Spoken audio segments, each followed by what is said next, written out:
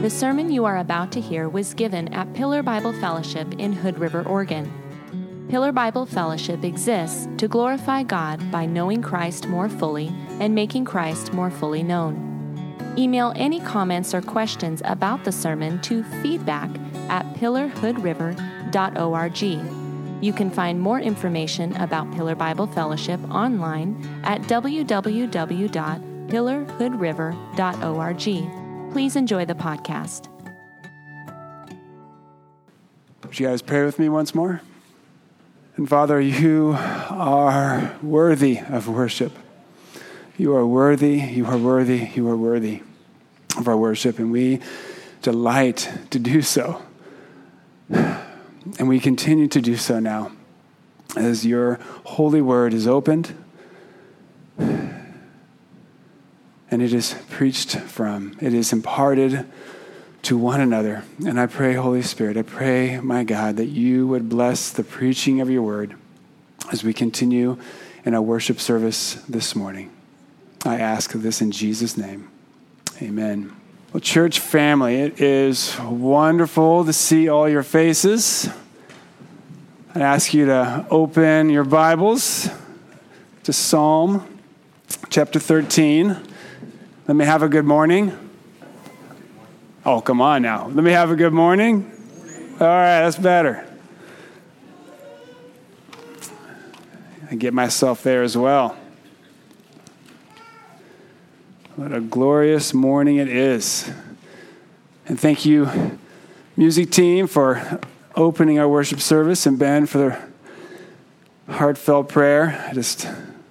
I love gathering. I love worshiping with my brothers and sisters. So, let's get into Psalm 13. But actually, before we do so, I want to say something that bears repeating. I've said it before about the Psalms, and that is, I love the Psalms. I really, really do. And I find them so helpful. I always have a bookmark. Right now I have 2 bookmarks in the book of Psalms. And I start my time in God's Word each day with a psalm, usually reading 1 or 2 of them before moving on to another portion of Scripture. And I simply make laps through the book of Psalms. When I finish the last chapter, chapter 150, I move the bookmark to Psalm 1. To go through it again from start to finish. And every time, each day, I am ministered to by God through them in a manner that carries through and readies my heart and mind to hear from God and the other portions of Scripture I'm spending time seeking Him in. The book of Psalms as a whole, was put together and arranged for this purpose. Saints of old, through inspiration of the Holy Spirit, took these 150 collections of songs and poems, and they thoughtfully, with the Holy Spirit's guidance, they thoughtfully arranged them in a specific order for helpful instruction for Christians, for you and for me, through the ages to pray and meditate upon. For instance, the whole book of Psalms it's lament heavy in the beginning over praise. But then as you course through it, as the 150 chapters, it shifts to have greater praise psalms over the lament. All the way through to the end. Kind of like, you see I'm doing this, kind of like a scale. It just kind of shifts as you work your way through it. Lament heavy in the beginning, and then shifts to being praise heavy in the end. And as you course through the book, you will regularly discover, mingled through the chapters in varying degrees, some balancing tension existing between either Torah, Messiah, lament, praise, or faith and hope.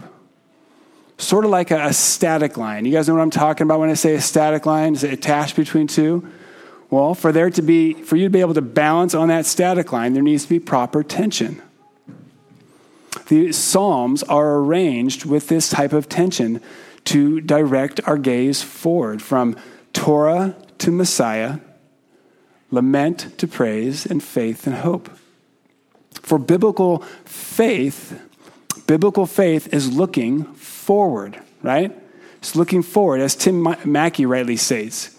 So when you encounter the Torah in the Psalms, on the other end of the strap is the Messiah. When we lament and are burdened with sorrow over sin, over the condition of the world, as we should be, the tension that exists there is brought about by the pulling on the other end of the strap, and that is that we have reason to praise. As we look ahead to what Christ has done, to what he has accomplished, what we have in him that is secure in the heavens, that God will make all things right. So though we lament, we have cause for praise. And right now, we see through the eyes of faith, right? But faith is the substance of things hoped for. There's that tension pull. We have hope. It's what we are saved to. We are saved to a hope that cannot be taken away. We see dimly through the eyes of faith now as we look forward to the rock-solid, everlasting hope we have waiting for us in Christ Jesus our Lord. So are you tracking with me in regards to this tug and pull, this tension that exists in the Psalms between these three sets of pairs? And you'll encounter this as you go through the Psalms. The book of Psalms works that dance into your soul, if you will. And therefore, I encourage you, if you haven't already, I encourage you just to make it a regular part of your study. Not necessarily the central focus, but just begin there to just work your way through God's word, to begin there. And so for me, I really appreciate, as a church body, the way we're coursing through this book from start to finish, preaching through each individual chapter and taking all 150 chapters in portions of 10, right? This is the second time we've done this, spending 10 weeks for 10 chapters between other books of the Bibles preached. Recently we finished what? Ephesians. And we're quickly approaching, and what is quickly approaching after Genesis, oh my goodness, I just did it. What's quickly approaching, drum roll, I can't screw that way. We're Genesis. We're going to go to Genesis and then to Revelations.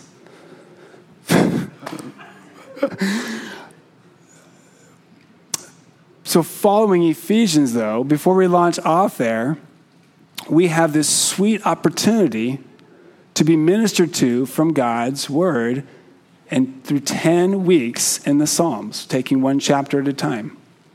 And so today, our third week, and therefore a couple strides now into our second stint in Psalms, we find ourselves in chapter 13. So let's read through this. It's a shorter psalm. Let's read through this in its entirety and listen and hear for that tension that exists. Okay? So let's read through this again. How long, O Lord, will you forget me forever? How long will you hide your face from me? How long must I take counsel in my soul and have sorrow in my heart all the day? How long shall my enemy be exalted over me? Consider and answer me, O Lord, my God. Light up my eyes, lest I sleep the sleep of death. Lest my enemies say, I have prevailed over him. Lest my foes rejoice because I am shaken. But I have trusted in your steadfast love. My heart shall rejoice in your salvation. I will sing to the Lord because he has dealt bountifully with me. So let me hear it. Which pair did you hear? Anyone? Lament, praise. Very good. Lament, praise. This is helpful. Now, with that in mind, what is the underlying truth this psalm is providing for us as helpful instruction? God's word is always helpful instruction. It's always truth. It's always pointing to Christ, and it always has application in our lives. So what do we see here in this Psalm 13? For starters, how many times does he cry out to God, "How long, O Lord? How long?" How many times do you see that? 4 times. 4 times he says that. My family and I recently took a road trip to Bozeman, Montana, and back. Any guesses how many times Grace and Matthew asked, "How much longer? How much longer till we get there?" More than 4, absolutely. So like the psalmists, they were in a place of waiting. They were at a place of waiting. Waiting. This sparked a distant memory of mine far back when I was probably the age of Silas and Joseph or Jane and Avriel. How old are you guys? 8. Bingo. Like 8 or 9. Okay? Well, it happened on an afternoon hunting outing with my dad. My older brother and I, at a place not far from our home in Keno, walked through the woods with our dad hunting for deer. And no encounters happened to my recollection. And we, Josh and I, were reaching the point of being done. Just spent. Mentally and physically spent as youths. So we returned to the truck. It was at early dusk, which, mind you, is prime hunting hours. Okay? And our father safely placed us in the truck and said that he was going to do one more short hunt around this knoll, expecting deer to be out and about during these prime final minutes of daylight. It wasn't going to be long, he said. And when it gets dark, or when it got dark, he instructed us to honk the horn a couple times to help him easily get his bearing on his return. Maybe you know where this is going. Well, Josh and I had a carefree time in the truck for a fair while as the sun was setting. And then the sun was set, and darkness of night began encroaching upon us. Now, we weren't jumping the gun, because it's not dark yet. We're doing fine. Not afraid of a little darkness happening, Sun's down, but there's still light. So we're fine.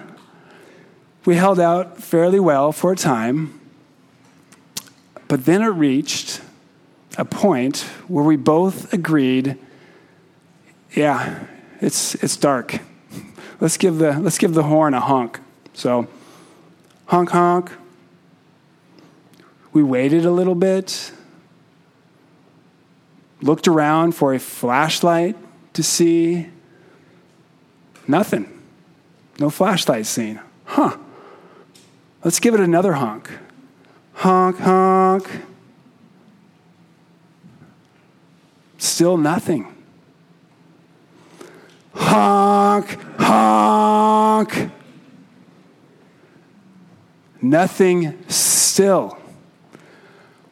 Oh boy, this isn't good. Honk, honk. Our hearts are trembling now. Minds racing with what ifs. We start looking at our food and water supply, thinking how we're going to ration it. Now, bear in mind, maybe 5-10 minutes have lapsed since our first honk. But to a 9-year-old, that's forever. That is forever. And at this point, we are laying on the horn. Honk, honk. It's like, we're going to die. We're going to die. I mean, we did not stop. My poor dad, what a scene, right? My poor dad, terrified by what might be happening, quickly abandons his stalk on a young buck, no joke, and he comes racing back, out of breath, to save us of our grief. And likely the truck battery that was quickly being drained. Now, and when he returned, all was restored. And now I share that story as an example of how we can be when we are waiting on someone or something. And this psalm that has a lament, praise, tension activity happening instructs us of a valuable truth in regards to waiting. Waiting. It has all sorts of different shapes, doesn't it? Waiting for a diagnosis from the doctor. Waiting for full recovery from an affliction suffered. Waiting for news to come of the welfare of a family. Or the outcome of a decision involving you. That be of maybe a scholarship or a job position you've applied for, perhaps. Even just arriving at a decision, you are rightly leaning upon the Lord for wisdom and discernment in making. Like, when am I going to know what that is, Lord? When will I have clarity and peace about which path to take? I'm waiting upon you. When am I going to know? Maybe you are waiting to be delivered from a specific sin that has a stronghold on you. You're feeling like you just cannot be rid of it, not set free. You're doing the right things. You're seeking God to deliver you, and it still has this firm grip. You're waiting on him for that. Maybe it's closeness to God. This closeness to God, seeking him for this, an outpouring of his Spirit into your heart that produces a great assurance and power in your life. The very thing he says in his word to ask him for, that he will give you. You are seeking him for it, trusting in his promise to provide it. But it has not yet been given. You are still waiting for it. Anyone here waiting for your child to soften to the gospel and to respond with love and joyful surrender to Jesus Christ? Or for your neighbor to take that invitation for the umpteenth time and actually come to worship service with you? Or that coworker? Waiting for your prayers to be answered for that loved one, that family member, whomever it is, to be saved? Waiting. What is it that you are waiting for right now? There may be multiple things. Waiting. We know that God is sovereign, right? We know that God is sovereign and therefore controls all. Thus, it's accurate to say that all our waiting is ultimately upon the Lord. We may be waiting on someone else for a decision, but we're waiting on God ultimately.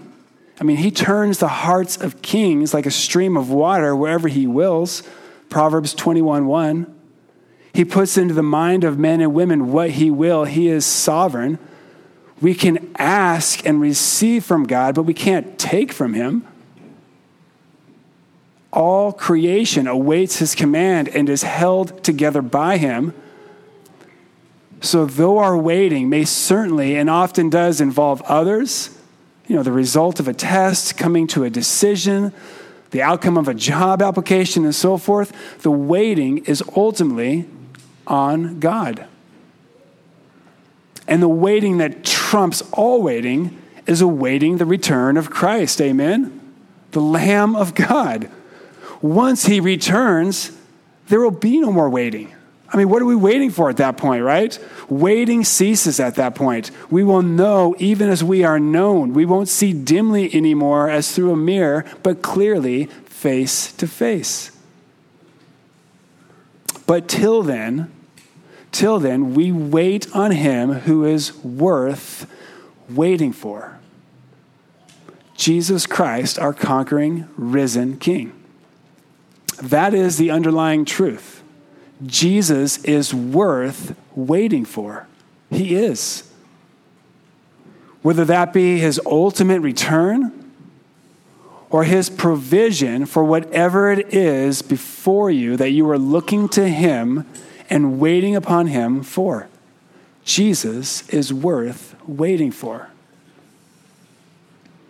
The scriptures abound with this precious promise in store for those who wait upon the Lord. Allow me to provide us with with one of them. Isaiah 40, 28 through 31. Have you not known? Have you not heard? The Lord is the everlasting God, the creator of the ends of the earth.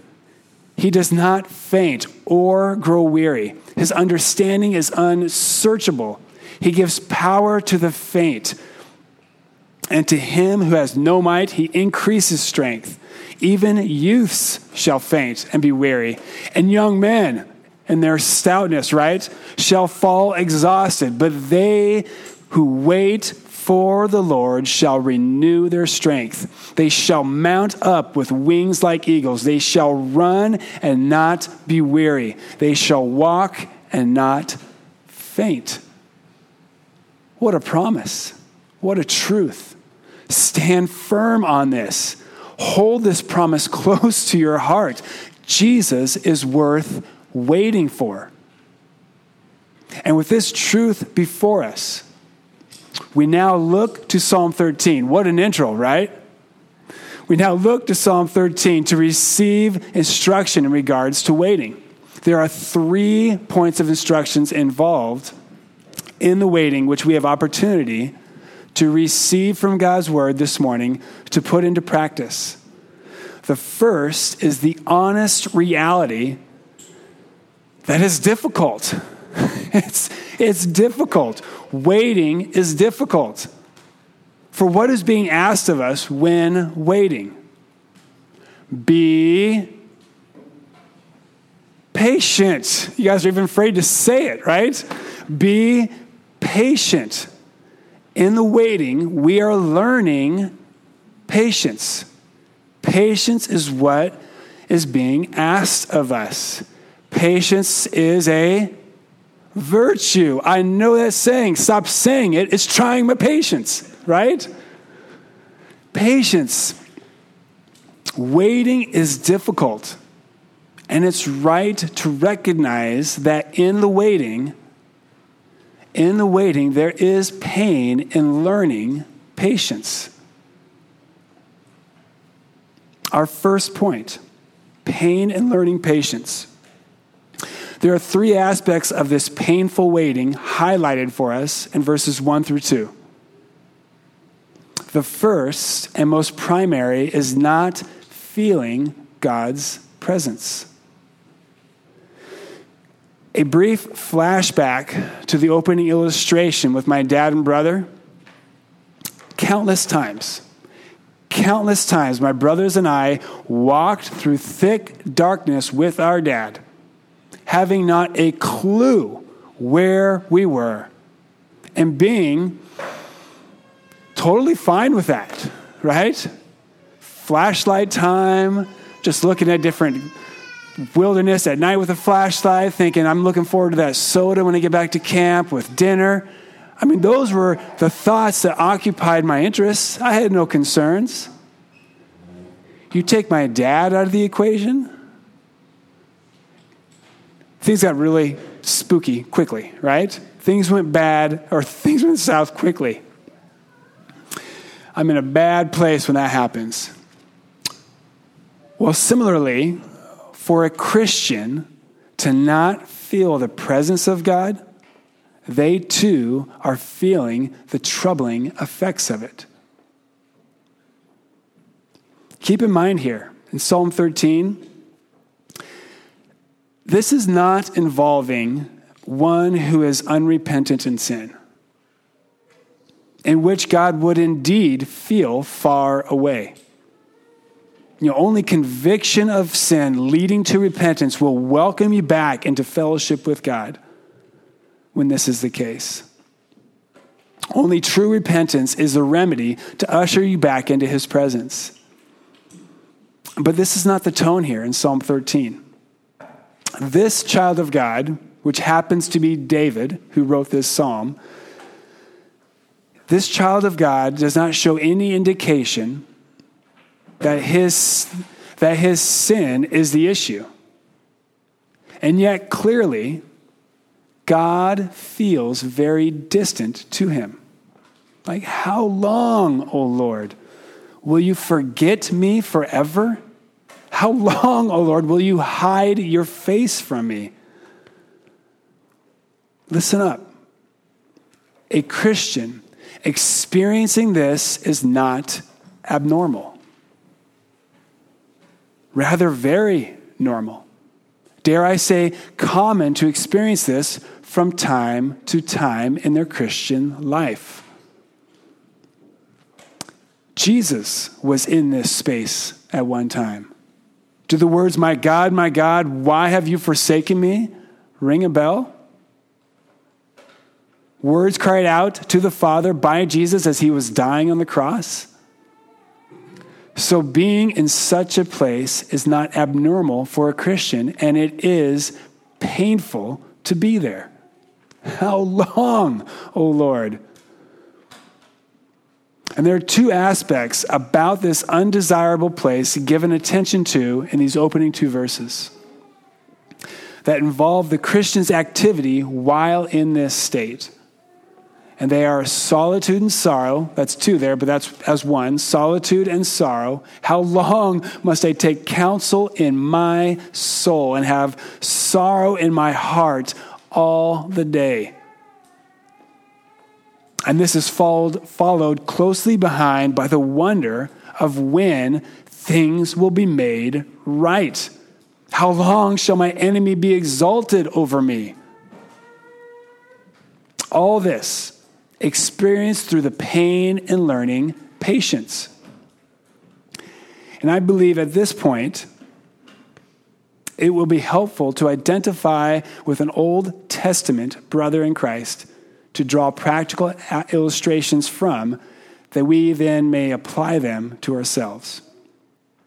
From Genesis chapters 40 and 41, we have a snippet in the life of Joseph, is what comes to mind to do so. Joseph, who was a weak man and tried by God through patience. These two chapters find Joseph in prison where he is used by God to interpret dreams. The opportunity which comes to him to do so is with two of his fellow inmates. One a cupbearer for Pharaoh, and the other Pharaoh's baker. You guys know the story. He, Joseph, exercises his God-given gift in a manner that glorifies God. Joseph carefully gives all the glory to God in providing the interpretation of these dreams. If you read through that, the way he even expresses it is so God-glorifying. He doesn't take credit himself. He was a meek man, the meek man of God who was shaping him to be such. And on the heels of him miraculously providing the interpretations, Joseph then humbly asks to be remembered. That's all he says, just remember me. Not even by his own name, but that he was a Hebrew wrongly placed in prison. Joseph respectfully made known his innocence. And please note, he was not a stranger to these men, right? Joseph in prison was entrusted by the prisoner guard with oversight of the responsibilities of the prison. Time has lapsed in which Joseph demonstrated his steadfastness and faithfulness to that which was before him. So he had a reputation, same as he did in Potiphar's house, a good reputation. And now he blesses the cupbearer by interpreting his dream, which probably brought great hope to him before it came to pass the next day. And Joseph simply asks him to remember him when he is restored to his office as the cupbearer for Pharaoh. One who is regularly in the presence of Pharaoh and therefore, to a degree, has a platform to speak into Pharaoh's ear. It's a reasonable request, wouldn't you say? One that Joseph, I believe, was waiting on the Lord to act on. Now consider. Clearly, the Lord was working in his life, in Joseph's life. Joseph was able to use his God-given gift in a way that brought glory to God. Surely God is at work. Joseph had been thinking that. God was at work in delivering Joseph from prison. I picture every time the prison door opened, Joseph's head lifted with that expectation, that hopeful expectation. Heart pounding. Is this the day Pharaoh is going to release me? Is it happening right now? Hopeful excitement, thinking like freedom. Finally, I can taste it. Finally, my innocence is vindicated. I don't deserve to be in this prison. I was falsely accused and sentenced, though not guilty. Like truth prevails. God has delivered me. He has heard my cries. Praise be to God. The door opens. Nothing out of the ordinary takes place. Things are as they have been for so long. 13 years to be precise. No deliverance this day. But maybe it'll be tomorrow. Let's get in Joseph's head right now, right? Maybe it's tomorrow or even next week. I mean, I get it. Let the cupbearer get a footing in his returned role. Let him get some established presence there, some trust and relationship he's able to have with Pharaoh as his cupbearer. Give him time. So yeah, I get it. Just like patience, Joseph, patience. You got to talk to yourself like patience, Joseph. Give him time. It'll come. Give it some time. A week passes, then a few weeks, and now a month. Still nothing. Joseph's hand's on the horn. No, I was teasing. Still nothing, right? At what point, I have a question. At what point do you think Joseph stopped lifting his head with hopeful anticipation when that prison door opened? After 6 months, half a year, at that point, do you think he was like, whatever that was about, I don't know, but it's over. But hold on a sec. Hold on. This is Joseph we're talking about. He is a biblical stud amongst the patriarchs, right? It's Joseph. Joseph could wait a solid year and not lose hope that God had not forgotten him, that God would bring him deliverance. Yeah. A year passes. Still nothing. How long was it? How long was it before God did finally bring deliverance for Joseph? It's 2 years. 2 years from the time he saw the cupbearer leave with that dream interpreted by Joseph, who gave glory to God to be able to do so. Like, remember me. Don't forget about me. 2 years passes. Nothing.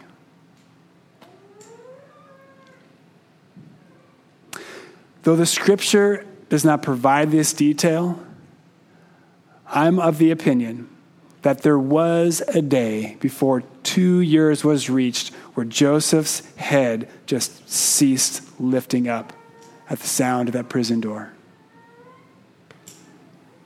I'm not saying he lost hope, but I do believe he reached a point where the pain in learning patience was so great, the silence so deafening, that he stopped looking up. It just was not in him anymore to do so. How long, O Lord, will you forget me forever?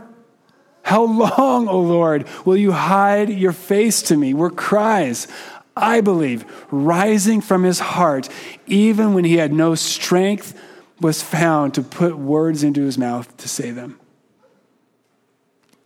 Solitude and sorrow were familiar companions in that dark prison cell with Joseph. How long must I take counsel in my soul and have sorrow in my heart all the day? the faces of his false accusers, his brothers, Potiphar's wife, those who sought him harm, though he was innocent of any wrong done, were perhaps tormenting his mind's eye, laughing at him, mocking him. How long, O Lord, shall my enemy be exalted over me? Me, here in prison. They, my false accusers, my enemies, still free and exalted over me. When will things be made right?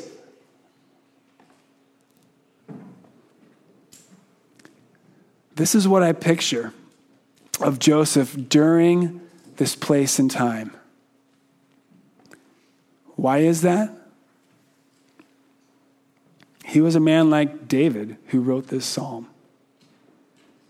Like any one of us who reached that place of agonizing pain and learning patience. Pain and learning the patience being asked of us. Like, how long? How long? I'm in agony here, Lord. How long? Have you entered into this space with me where Joseph was?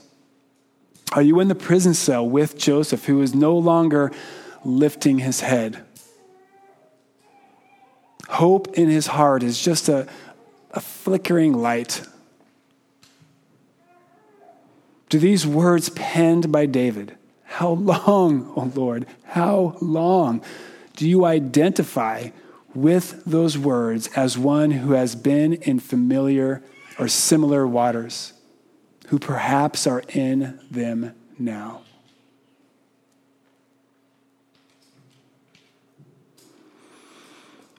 Okay, being in this space, now what?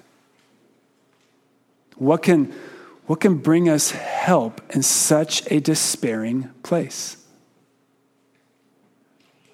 We agree that it is helpful first to acknowledge this, that there is pain in learning patience. And we can all relate to this. We share in seasons of this. It does us no good to pretend it doesn't. So we acknowledge this reality. But we are not to be paralyzed by it.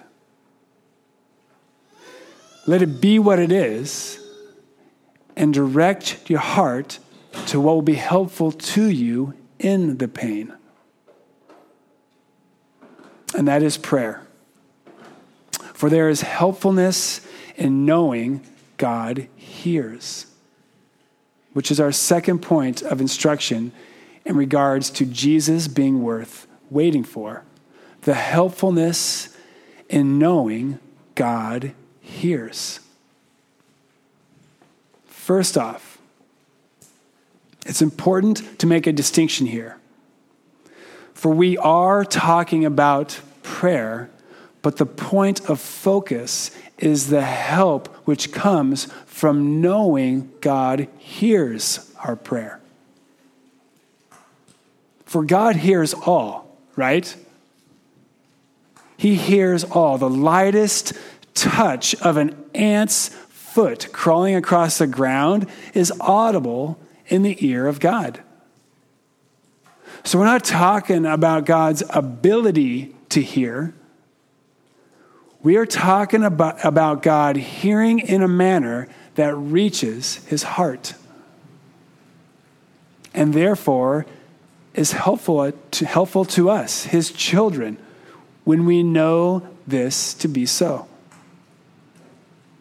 So how can we know this to be the case and thereby be helped along when we are in the pains of waiting? How can we know that? It really stems from our posture in prayer. You know, God's eyes see and his eyelids test the children of men. Do you remember that passage a couple weeks ago in Psalm 11? God knows the difference between rub-a-dub-dub, thanks for the grub, sort of prayers, and those likened to the psalm here. Now, as we read through verses 3 and 4, from which we draw this second point, listen to the essence of the words being lifted up to God with confidence that they are being heard. Verses 3 and 4. Consider and answer me, O Lord my God. Light up my eyes, lest I sleep the sleep of death. Lest my enemies say, I have prevailed over him. Lest my foes rejoice because I am shaken. I believe great help comes to God's children in knowing that he hears our prayers. And we can be confident through faith in Christ that when we approach our Father with such posture, a posture that's non-presumptuous, a humble posture of one poor and needy, pleading for God to come to their rescue. Consider and answer me, O Lord my God. Light up my eyes, lest I sleep the sleep of death. Not appealing to God for their own name, but for his name's sake. Lest my enemies say, I have prevailed over him. Lest my foes rejoice because I am shaken. For the child of God like David here, who wrote Psalm 139, in verses 20 through 22, writes this in that chapter. Your enemies, speaking to God, your enemies, God, take your name in vain. Do I not hate them, O Lord, who hate you? And do I not loathe those who rise up against you?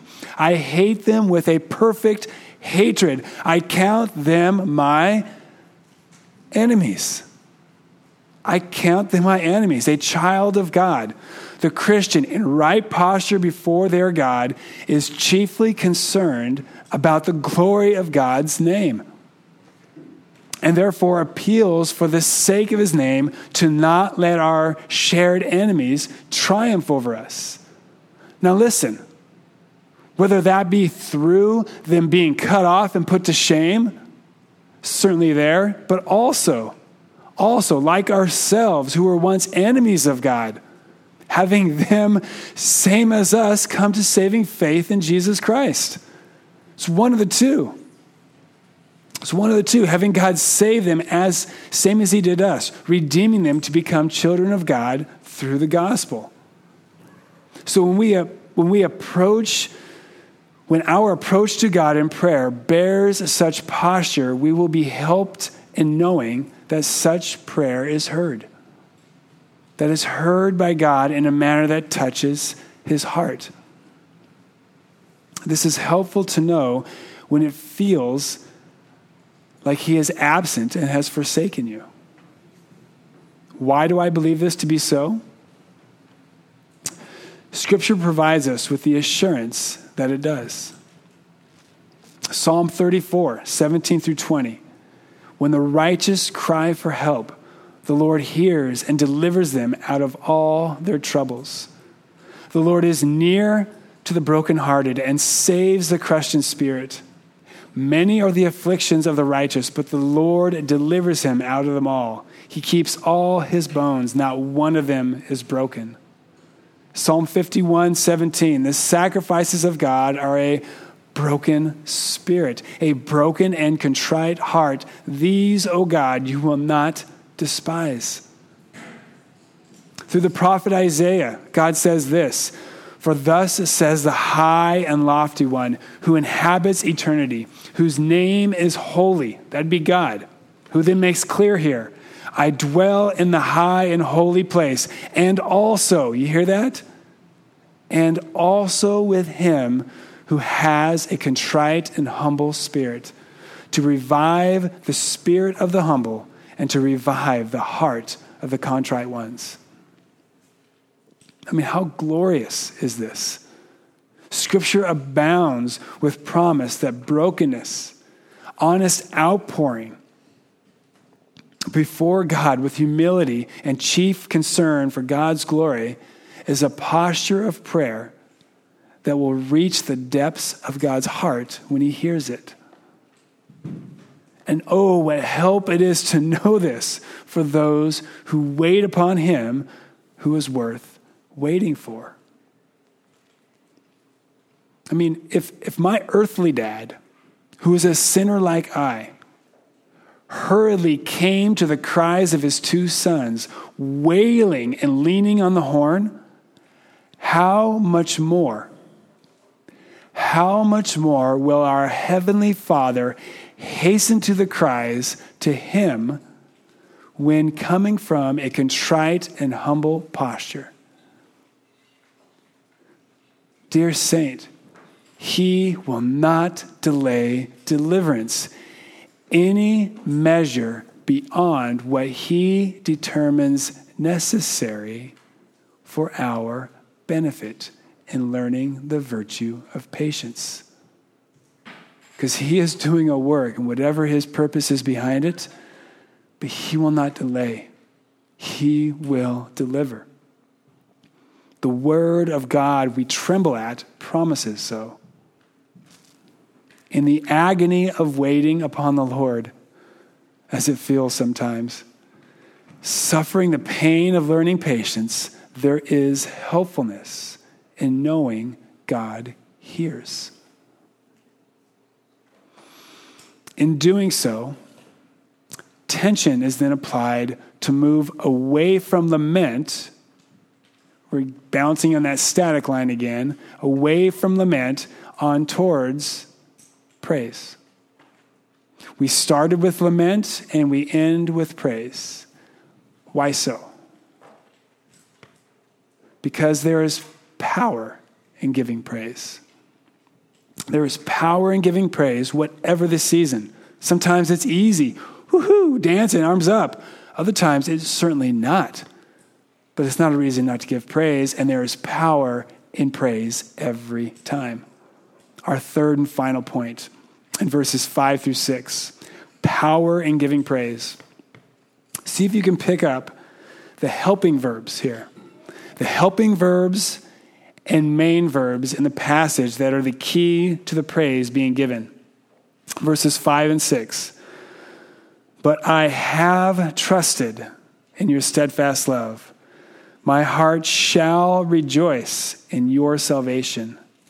I will sing to the Lord because he has dealt bountifully with me.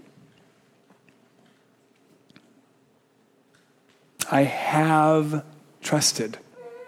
My heart shall rejoice. There's that biblical faith looking forward, right? I will sing because he has dealt bountifully with me.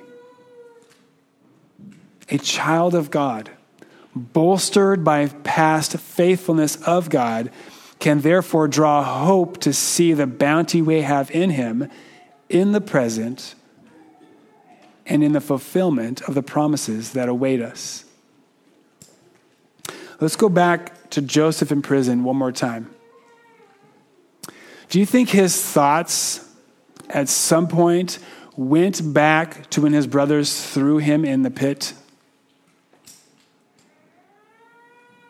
Left him there as good as dead? Is it a likelihood that Joseph took counsel in himself of God's past faithfulness, thinking, God was merciful to me then. Even as a 17-year-old punk, he showed himself faithful to me. And God hasn't changed. He is still the same faithful God who rescued me then and who hears my cry to him now. Do you think his thoughts, Joseph's thoughts, pondered there? And not just once, maybe returned there time and time again over those 2 years? Joseph bolstering strength of heart from God's past faithfulness to draw hope for in the present.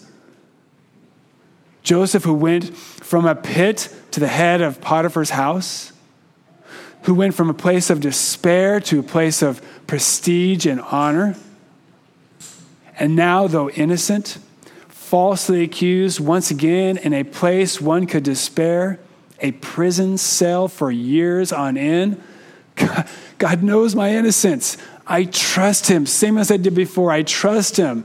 I know and trust in God's steadfast love. I believe he was doing this.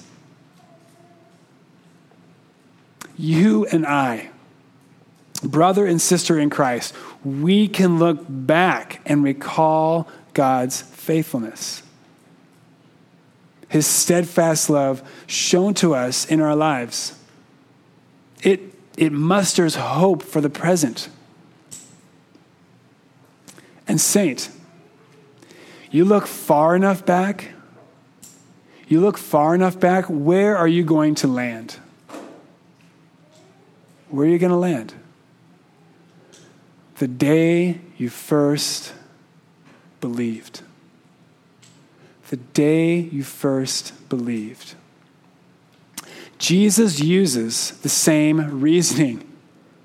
You have abandoned the love you had at first. Jesus speaking these words in rebuke to the church in Ephesus in Revelations 2:4, but embedded in that is that first love. That first love, when we first believed the gospel, that first time your eyes were open to the glories of Christ, the blinds were lifted, and you saw the glory of God in the face of Jesus Christ. Oh, happy day that was. Your sins washed away, living water sprung within and out of your soul. You look far enough back and you remember, I believed. I came to believe the gospel. I heard it many, many times. I even understood or knew it by knowledge. But then I believed.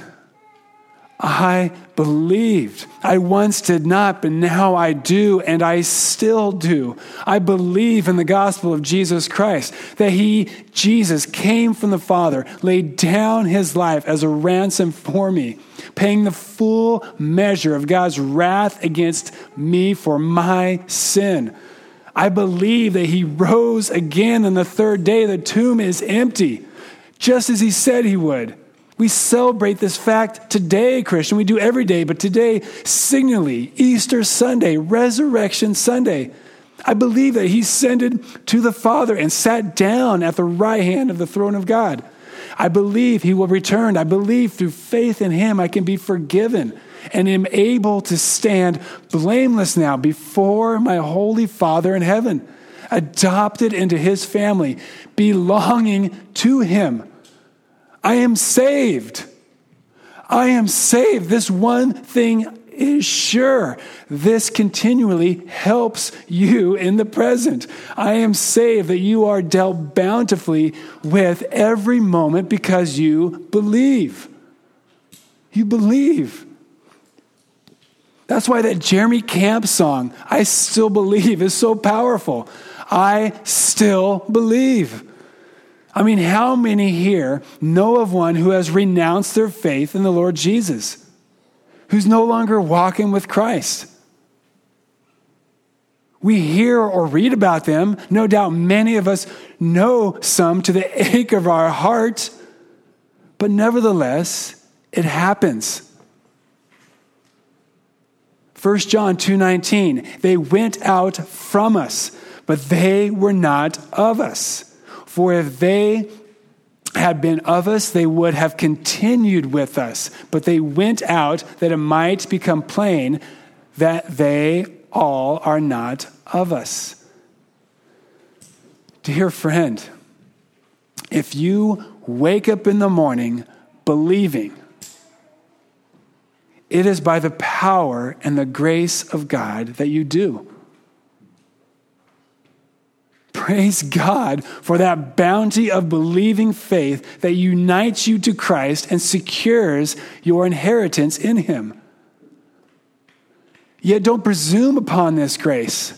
Rather, seek him diligently all the more, that it would only strengthen. Pray for the Lord your soul to keep. Now I lay me down to sleep. I pray the Lord my soul to keep. If I die before I wake, I pray the Lord my soul to take. That childhood prayer, if lifted up to your Father from a sincere heart, that's an accurate and worthy prayer to speak. Psalm 17:8. Keep me as the apple of your eye. Hide me in the shadow of your wings. Keep me, keep me.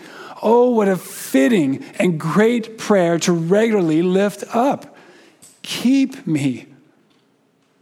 When you arrive here, it compels you forward into praise. My heart shall rejoice in your salvation that I am a recipient of. I will sing to the Lord because he has dealt bountifully with me. Right now and continually forever. I believe, I love Jesus. Erupting into such praise has powerful effect to rise your soul above your circumstances. There is power in giving praise. God, this is what I want to do in the pain, in the difficulty of waiting upon you. I will worship and adore you, for you are worthy of it and are worth waiting for. This, beloved, this is what Paul was speaking of in Romans 8. Let's turn there to conclude.